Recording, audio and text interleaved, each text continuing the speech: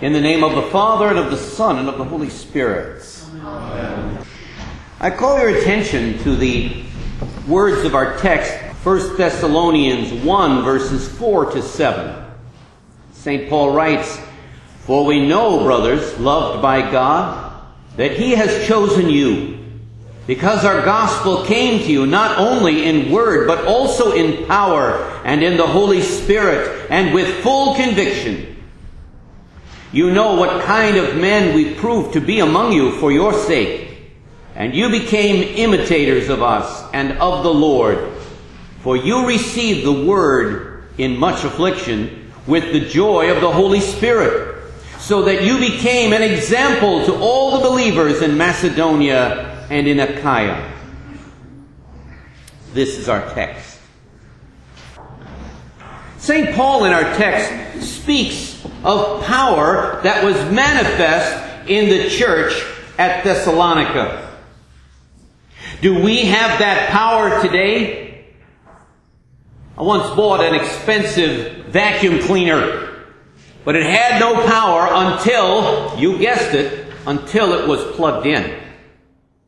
A vacuum needs power from the outside itself to work, and the church, our church, needs that source outside ourselves.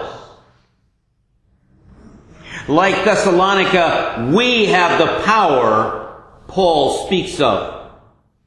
The gospel has come to us. Now, to many of us, it first came through holy baptism, a washing of regeneration of the Holy Spirit. It came to us with the power of life. Sadly, for some who have been baptized, it is a dead letter, an unused grace, a wasted line. But in some churches which have forgotten the gospel, it's the only grace that they have. God be praised, we have not forgotten the gospel through the word of the Bible taught and preached among us. The gospel has come to us. It's one of the things we celebrate in the year of Reformation anniversary, the recovery of the gospel through the Word of God, pioneered by Luther and other reformers. And among us, the Word of the Bible is taught and preached, and many of you have believed. You keep coming back for more. Praise be to God. And you exhibit the full conviction that St. Paul talks about. But not only this, through the body of Christ, the communion, the fellowship with Christ in His body and blood, you know that not just your soul, but your body and your soul have been redeemed. For we enjoy fellowship with Christ not merely by ascending our souls to heaven, but by giving thanks to God that Christ Himself has come to earth to redeem not just our souls, but our body and soul. And we are strengthened in this faith and confidence through the celebration of the Holy Sacrament as we do so today. And through the body of Christ, which is this fellowship, His church gathered in His name. For He has promised, where 2 or 3 are gathered together in my name, there I am in the midst of them. And He comes to us through the fellowship of other believers, through the mutual encouragement and prayer of Christians one for another. I know that when I come to church, whether here at St. John's and I know everybody, or visiting in a strange place, I am refreshed at the sight of other believers, those who have come as I have, to hear the Word of God, to rejoice in the Holy Gospel, to know the Savior's presence as we gather around His Word and Sacrament. And this peace through the gospel inspires us to promote peace elsewhere in our lives. You know, the word inspire means to breathe in, which is what the Holy Spirit does for us. The Holy Spirit is the breath of God. He breathes into us when we hear His word, receive His sacraments. Our hearts are changed, and we become conduits of the grace of God toward others. We have peace with God because He does not hold our sins against us. And we have peace with others because we do not hold their sins against them. Even if they don't know it, we do not allow our lives to be defined by the pain that others may cause us. We allow our lives to be defined by the grace, the peace, the strength, the example of our Lord Jesus Christ, who, though we were enemies of God, gave His life for us, and we ourselves will forgive those who maliciously or ignorantly sin against us. We resist the temptation to take sides in conflicts. We serve as peacemakers through gentle words, through reinterpretation and reframing situations so that others may enjoy peace. Rather than stirring the pot, we will be the blessed peacemakers that Christ calls the sons of God in His Beatitudes. And that power of God is manifest in those who yield to others, who take the lowest seat.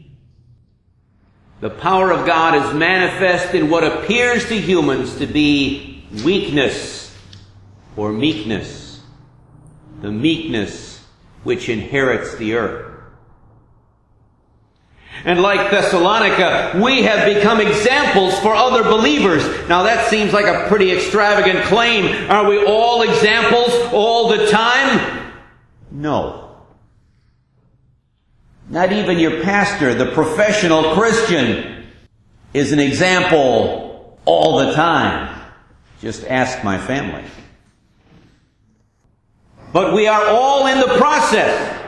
We are all in training. As in a hospital, all are healing, and we can see examples of hope among us and around us, those who have made progress.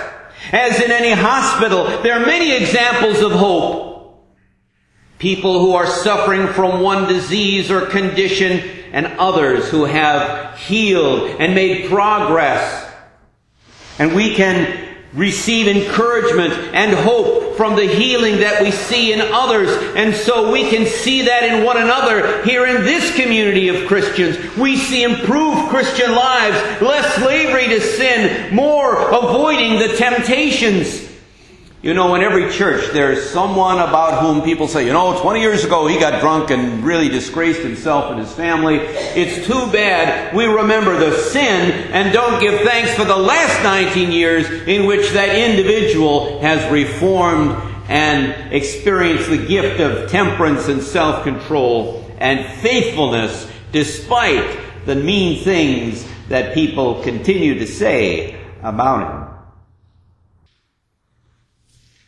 Yes, in any hospital there are examples of hope. There's more mindfulness of others, more eagerness to yield the spotlight. We see in our members growth in understanding, growth in wisdom, growth in love. So I invite you to look at other believers in this church. Which ones are worth emulating? Which qualities do they have? Do you see in others that you should give thanks for and maybe ask for a portion, a share for yourself?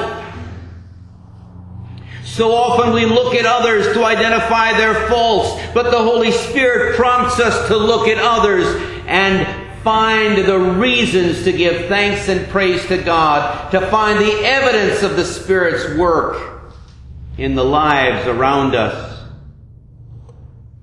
St. Paul says in our text, you became imitators of us and of the Lord, so look for qualities to thank God for and to ask for among your fellow believers. Qualities like gentleness, self-control, generosity, patience, love, joy, peace. I see one or more of those gifts in every one of you. And they just happen to be what St. Paul calls in Galatians 5, the fruits of the Spirit.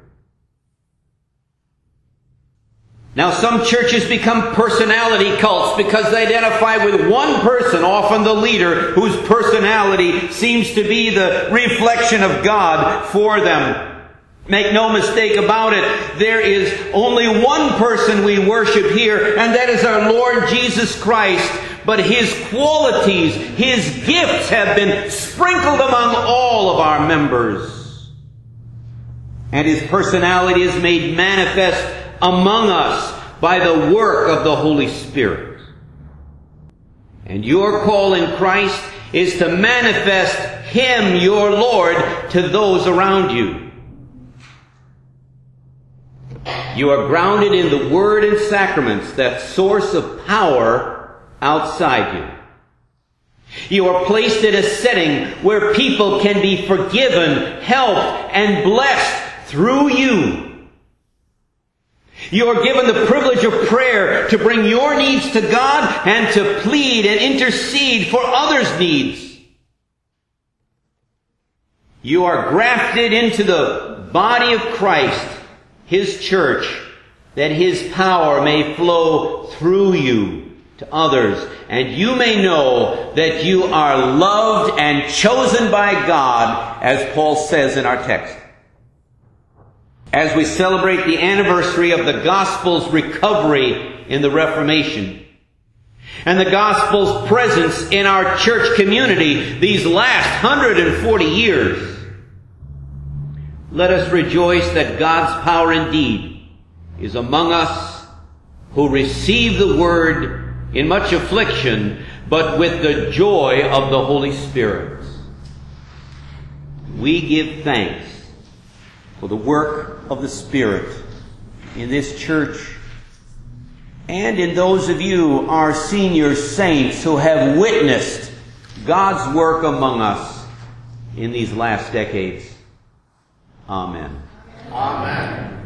And may that peace of God that surpasses understanding keep your hearts and minds in this true faith to life everlasting. Amen. Amen.